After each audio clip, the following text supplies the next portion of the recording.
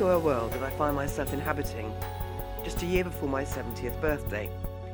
This fact is very relevant because it explains where I sit in the world of reproduction and all the associated hormonal activities of a woman's body.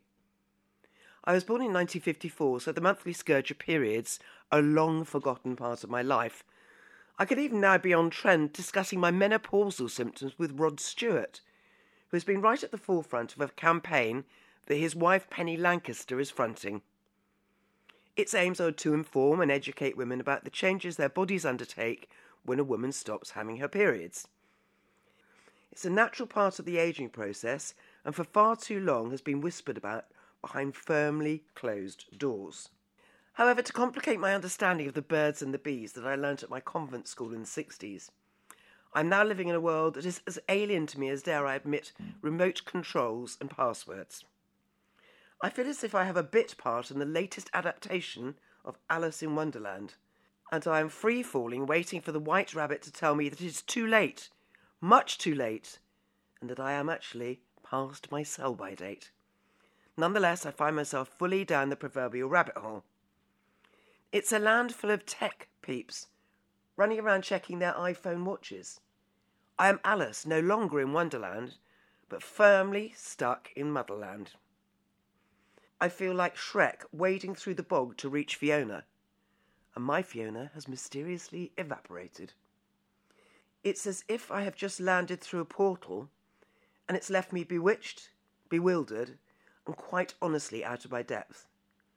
I'm not drowning in tears as Lewis Carroll portrayed poor Alice, but treading water trying to understand the rigours of in vitro fertilisation. IVF to you and me.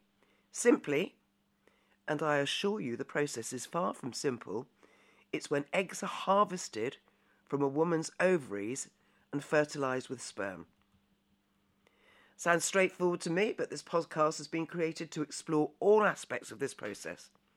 I look at the successes and failures of IVF and to the mental health aspects that are almost as taboo a subject as the menopause. My first recollection of hearing about the miracle of IVF is when I worked with Patrick Steptoe's niece, and it was announced that he and his colleagues had successfully produced the world's first test tube baby, Louise Brown, who was born in 1978. I didn't take much notice at the time, but I clearly remembered that it felt very futuristic and in line with watching Armstrong and Aldrin land on the moon on a black and white television, or a Time Lord landing on some far-off galaxy in the TARDIS. It was worlds away from mucking out stables and girls getting in the family way that I had been brought up with. At the time, taking the pill was the only innovative invention that had directly affected me and millions of others, and is still one of the most important medical breakthroughs in my lifetime. For this podcast, my contributors have kindly agreed to share their stories. I've been taken on this journey because my son Ollie Locke and his husband Gareth are well known from the reality television programme Made in Chelsea, and have undertaken numerous rounds of IVF, and we are just now at the fingers crossed stage. Their journey inspired this podcast because any children they have will be my grandchildren. They have sold their home, they've flown out to other countries, they've chosen an egg donor both in this country and abroad, and all will be explained by them later on in the podcast. I'm a broad-minded woman, and this has been a distinct advantage when I find myself discussing all aspects of fertility with two men in their mid-30s. Nothing is out of bounds, including the length, absence, and presentation of periods, the quality of sperm, and how to make sure that the lining of the womb is sufficiently prepped for the embryo or embryos to be successfully embedded in its host for 9 months. Oh, and don't let me forget the importance of a portion of McDonald's chips as soon as possible after implantation. Think that I, like Alice, have taken too much of that drink me potion that she found on the table when she fell down the rabbit hole. Well, I assure you I have not. But at the end of this journey, I may well have succumbed. And I might also find myself remembering passwords and magically being able to negotiate my way around a TV remote control.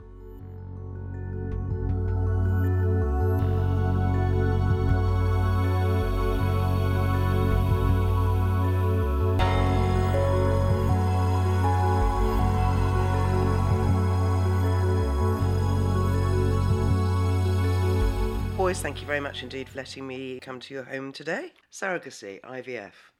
I know very little about it, and I think by now that you know much more than I do, so perhaps you could open the door and start from the beginning. Over to you. Weirdly, this probably wasn't a subject we would have loved to have been expert on, but I think in the last 3 years, Gareth and I have both earned ourselves what feels like a doctorate in not only the female anatomy, ironically, but also the process of in vitro fertilization, which is commonly known as IVF. And it is, to say the very least, a wild venture. I think something that you think with biology, you would think would work quite easily is, it's like 1 + 1 = 2. But I think with the difficulty with IVF and having been successful on our 4th round with finally actually getting pregnant and getting to the eventuality of actually having children, it's not as simple as that. And there is just many variables and many things that come together to be able to sort of make it a good relationship with IVF, isn't there? In terms of obviously matching with biology, obviously process can go down, and especially in the UK. The UK itself is quite a grey area for IVF and surrogacy in general, because they try to draw back from causing it to be a commercial enterprise, but in doing so, muddy the waters so much that it's often difficult to know where to go. I think it's probably at this point a good place to start to say that yes, Mum is interviewing us, and Gareth, my husband, and I have very much been on a TV show called Made in Chelsea for the last, I've done this for 12 years, Gareth's done this for 5 years. And what is a slightly unusual situation is we are having cameras following us throughout this entire process, all the ups, all the downs, going around the world and discussing our process of trying to eventually have children. So that's what makes it slightly more interesting, by giving and showing some awareness, IVF, the difficulties of, and to try and be hopefully some sort of beacon of light or hope for other people who are going through that process. I think we represent what we feel we're doing is we're representing all those people that, it can be a very hard process, much like miscarriages or things like that people just don't talk about because, the varying reasons why these things can work and why they don't work. You tend to take it on yourself and take a guilt on it. I think the fact that we've talked about it and shared it, and, it hasn't been a successful journey, but, that's the same as lots of people's journeys, sort of been akin to what other people have experienced and felt, and I think that's been important. So it will open the doors and show other people what you've done, so it will give them hope and also maybe unravel the complications and the mystery behind it. Yeah, and especially because one of the things was we found out live, we found out whilst filming, that was the purpose of the scene that day, and it was the first time we'd done it, and, naively we thought that, you go to the best doctor, you do the best things, and that it's going to work, and and that the reason why it doesn't work sometimes is because people cut corners, and that very much is not the case. And on that day we found out, and it was absolutely devastating, wasn't it? It was devastating to find out that it hadn't worked, and it had come to nothing, and all this effort and all this time and all this heartache, emotion, and going through IVF and going down the route to have children, you are very conscious you want to have children. It's it's not you accidentally get pregnant. It's not you try and it happens first time. We have consciously gone through a process which has taken 7 months to get to that first date of transfer. And in such, there's a lot of emotion behind it, and in our naivety, believed that it was going to work first time. And obviously sharing it, we share all that emotion and the reasons why we felt that way. But lots of people, when it doesn't work first time, they can take a lot of guilt on themselves. And I think people don't feel that they're represented anywhere, and they sort of just take it on and internalise it and don't want to share it because they feel embarrassed about it. And also, one of the major aspects I've seen the two of you go through is you sold your house to fund the IVF. And at the moment, I think it's because there is no funding for the two of you to have IVF treatment. Absolutely right. So I think if I want to go back slightly to the beginning, because I think that the listeners should probably know, for those that are not aware of the process that we have actually been on, we got married on the 5th of November 2020. We got married on the 4th of November 4th 2020. of November 2020. It's only been 2 years and he's already forgotten. 2.5 now, actually. So that's a good start. Yeah, I Very good start. I won't be expecting the anniversary present on time this year. It was after that we decided to get very deep into the world of IVF. This is not an easy situation to Google. There is a million different countries, a million different rules, Britain being one that is slightly archaic. And when Cameron announced the fact that men could get married, the rule at that point hadn't been touched for about 22 years about surrogacy and IVF. It still, to this day, in 2023, still has not been reviewed, and they don't plan on doing that until early next year. So where did the journey take you then? So, an interesting start. We found, I won't name it, we found a company, and there are many of these companies out there, and I think what did we do? What was the first consultation? It was £600 for a 2-hour chat. And they just taught us to suck eggs, really, and we didn't really get anywhere. And then the next steps to them were going to be £3,000, and then I think the entire process with them cost like 10 grand. At which point we were like, hang on a minute, and we actually went and spoke to some friends, didn't we? A couple that we know who have been through IVF and successfully gone through the surrogacy process. And they told us everything we need to know, and actually said to us at the same time, you've got to be very cautious of these companies, because the irony is the UK policy is to not make it a commercial enterprise, but it means that in terms of paying for surrogates, because they believe they're taking advantage of people. But the irony is that in trying not to make it a commercial enterprise, there's lots of companies that operate with their grey sort of policy in order to make money by basically just telling you the most basic things that should be readily available there on the UK Gov website. The issue is, I think, with a lot of people is that using a surrogate in Britain, however it is legal, it's not legal to use one on the NHS, for starters. It is not legal to solicit one. It is not legal to advertise for one. So it's a really difficult way of trying to find a surrogate unless you go through one of these expensive agencies, which is kind of regulated. This is fairly absurd, we feel, as the rules haven't been changed in so long. Luckily, being in the public eye, and our story being available to the whole of Britain and Ireland every Monday night, we were lucky enough to get lots of people speak to us and to DM us and contact us via social media about being our surrogate. That we did do, and we found a lovely lady who was fantastic, and all the medical bits were perfect. And we decided one of the annoying rules in Britain is that you are not allowed to see the face of the egg donor you choose. So you're only allowed to do that in a few places in the world. We couldn't get into America because it was lockdown. So we could get into Mexico. And we found an egg donor from Brazil. And it all seemed perfect. We went out to Mexico for about 7 weeks. We landed in Mexico and we waited for our egg donor, who was absolutely amazing. She gave 21 eggs, which was just fabulous. Now, this was a very expensive process. And interestingly, so the way it works is we've had to pay an agency fee, which was $26,000, that is. And then we paid her fee, which I think was another $20,000. No, she was $11,000. She was much better head for numbers. She was $11,000. So we are on $37,000 by this point. And then, actually, this was the case. This is why I think it's a bit more. Is because then we had to pay the clinic fee, which was another $11,000 to make the embryos from the sperm deposit. I think you're forgetting about the fact that we've had to pay for, at this time, 4 of us to travel out to Mexico as well. So you paid for your surrogate and the surrogate's husband. No, mother. Mother, yes. Yeah. She wanted her mother with her, and then us.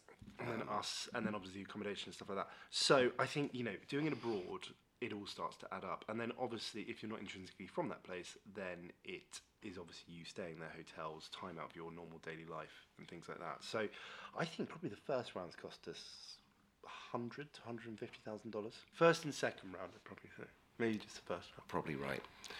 When we came home, we got the incredibly disappointing news that, unfortunately, this did not work. Well, I think you sort of have to take positive from everything, don't you? And at this stage, lots of people were sort of saying, look, we were sharing the entire journey because that's the nature of what we do.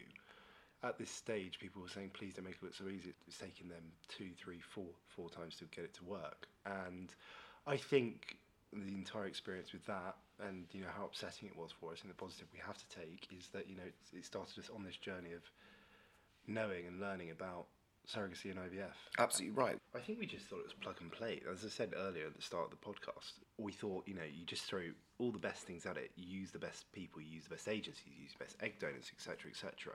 that it's going to work, and it doesn't work because people cut corners, and that actually isn't the case. Biology is a very complicated mistress, and I think that, you know, we humans have this thing where we quantify things because it makes us understand them, or it makes us feel like we understand them, and that's important for human nature. And the reality is there's so many variables to this and so many pitfalls. We're on this journey to learn all this stuff, and you know, we were starting to get there. So then it was, the next fun step was, obviously we're still going through all the COVID and stuff like that, and then we thought, right, okay, so we're going to go back to Mexico and go for round 2, which actually then, what were we thinking about that? We're thinking, right, it's going to be expensive, that's going to cost, at least getting out there with the surrogate, another 15,000.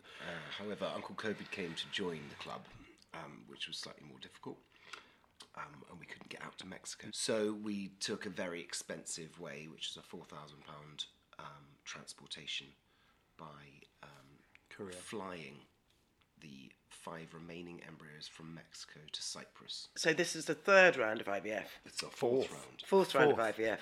4th round. See, I'm not very good at dates either. All numbers. When are my grandchildren due?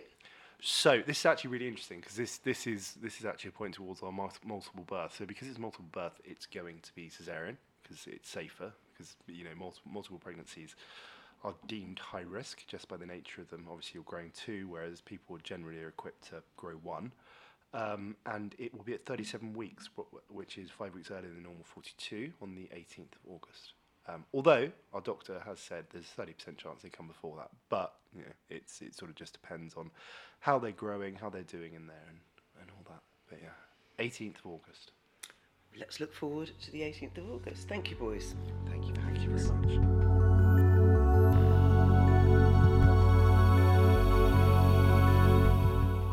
So all is here today to talk about her mental health issues, because she's had... How many rounds of IVF have you I've had? done 5 rounds over about 7 years. Like you said, we were unsuccessful at the end of that journey, and it left me a shadow of my former self. So you hear a lot about people, you know, the success stories, because obviously the clinics really want to publicize their success, and people obviously as well, when they are successful, they want to celebrate and share that news. But you don't really hear about the unsuccessful stories, and the majority of people that do IVF, they are unsuccessful, and it's kind of hidden and brushed under the carpet, and there's no kind of happy ending for women like me. There was nothing wrong with David and I. There was nothing medically wrong. They were like, and the doctors kept saying to me, you are going to get pregnant. And I actually described that period of my life as being in a state of suspended grief. And just kept trying and trying and trying in the belief that it was definitely going to work for me at one point. I feel like if a doctor had just been really honest with me from the get-go about the success rates and about my chances, and basically made me sit down with a therapist who would tell me, this is the journey that you're going to go on, and it's going to mentally destroy you. And I think I would have, maybe decided either to look at surrogacy or look at adoption.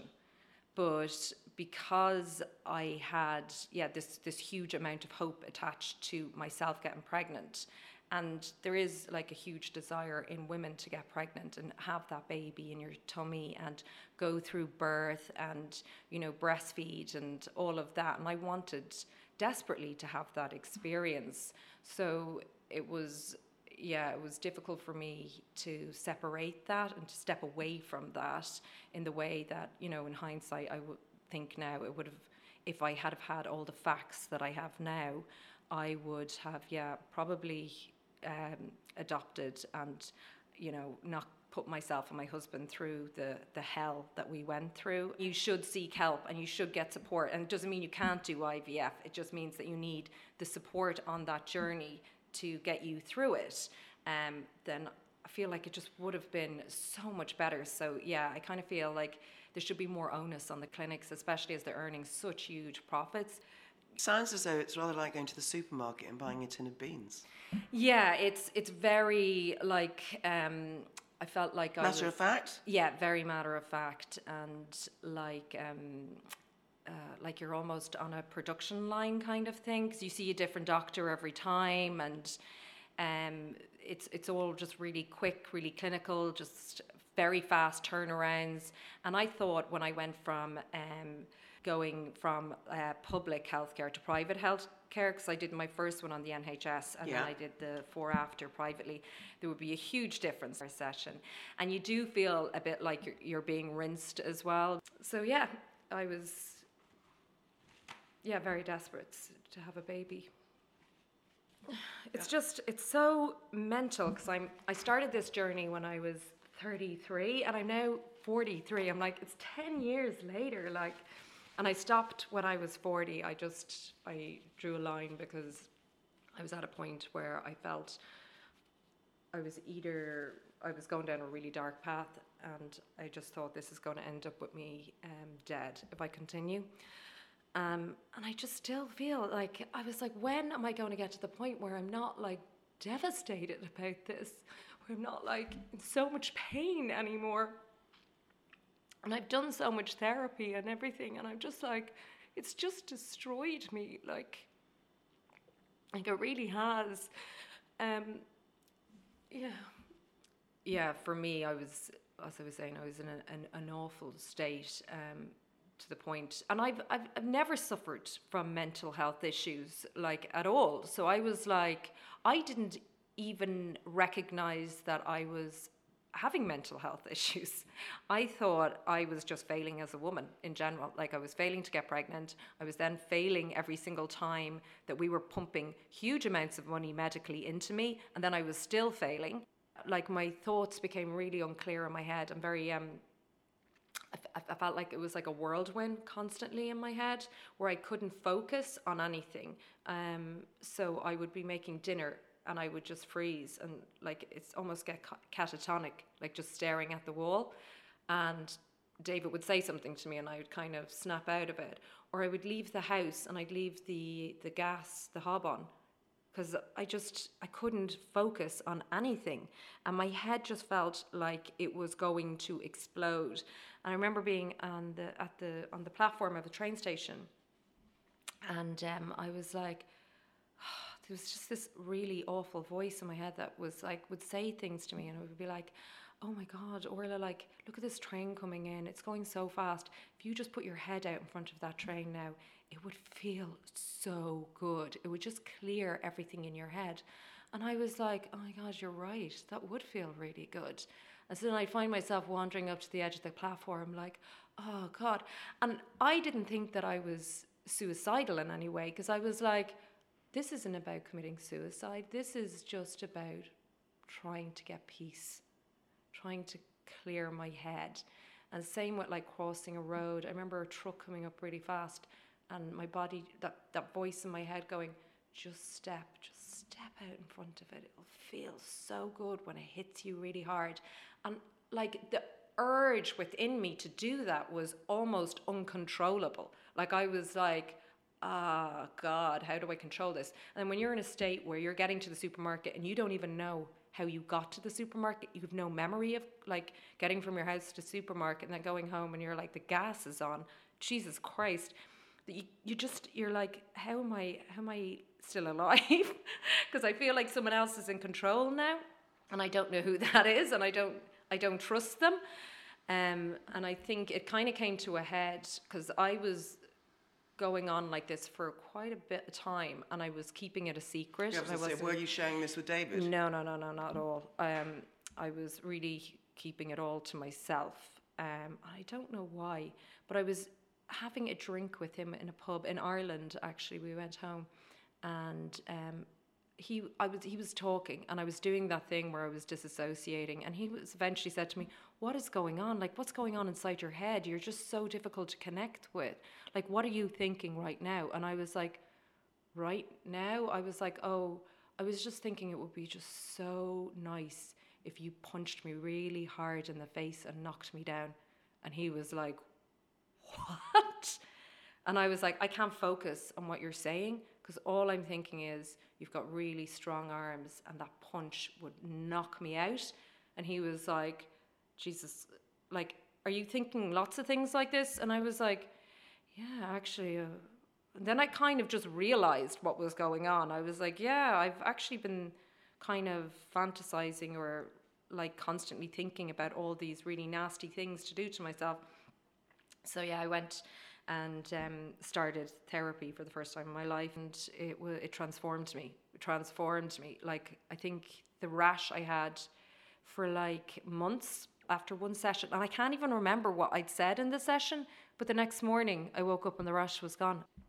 Yeah, it got me to where I needed to be, where I was feeling a lot more positive, and I started to look forward to the future. And it was the first time in, I don't know, like 7 years that I actually was like, oh, up until that, I just kind of saw the future as this really white, empty space. And before, when I was younger, I always had plans for the future and goals to achieve and things to look forward to. But during that period of my life, when I was doing IVF, it was just so blank. There was nothing there. And then, yeah, when I turned 40 and I started doing therapy, I started to see hope for my future and a brightness and adventure for me and David, and a life for me and David that I just hadn't seen in so long. Sorry, I'm just like rambling on here. No. The other thing, like, as I look back at myself and I was like, I look younger and healthier and like just better all round now than I did during that time. And David, from his perspective, and he just was like, she's suffering, she's in, really finding this difficult. But because I hid the majority of what I was going through from him and from everyone else, nobody really knew.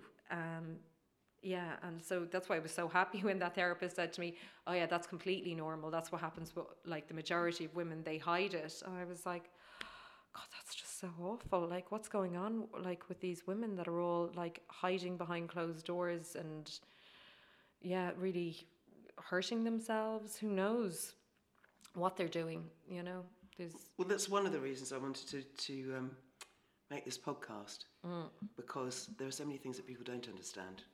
Yeah, including myself. Yeah, and I'm very touched that you shared this with me today. I'm very grateful, because it will see the aspect that nobody ever talks about. Yeah. So, now you're talking about the mental health implications, and it makes the podcast more complete. Yeah. Because I can talk to people about their surrogacy, their pregnancies, their going alone, all the rest of it. But until I met you, I never, ever, ever thought about the mental health implications. Yeah. So thank you so much. I can't thank you enough, really.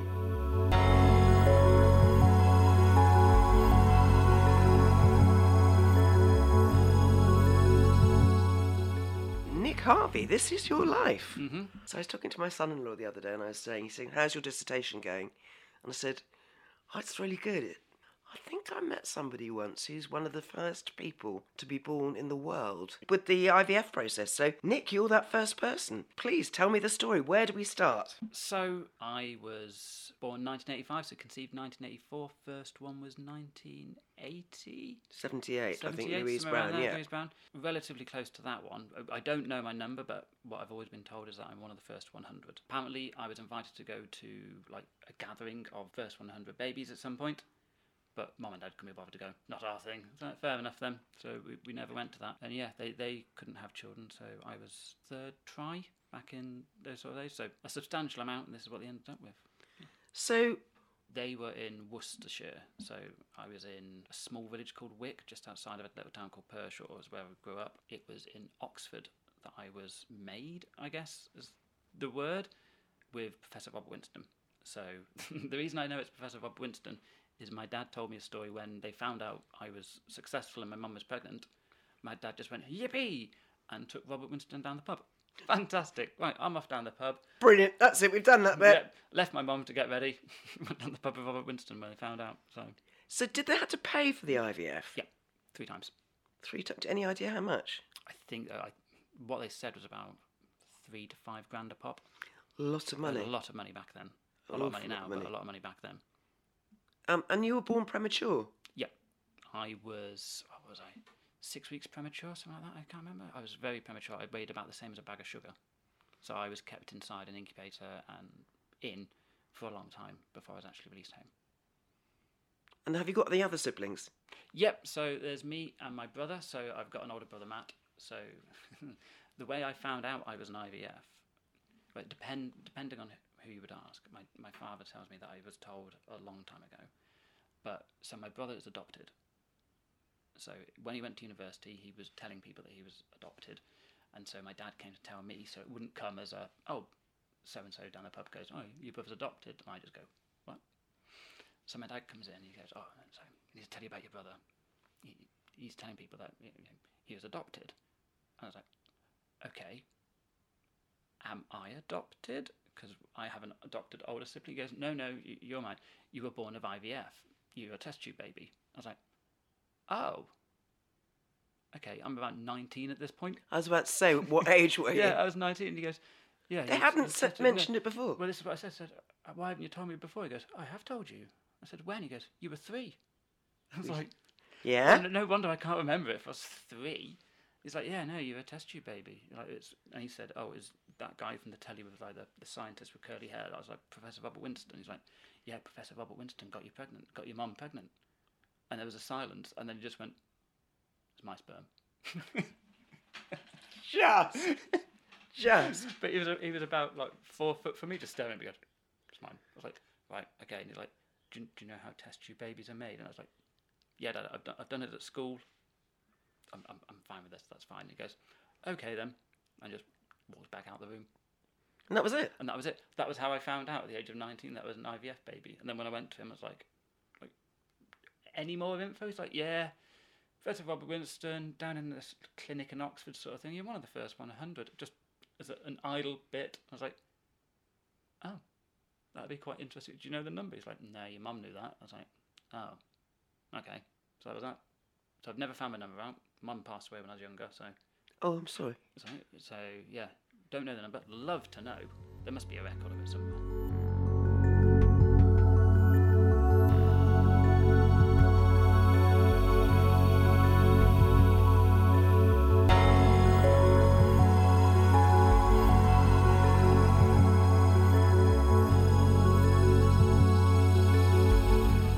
I've been exploring the human interest aspects of IVF in this podcast, Trying Times.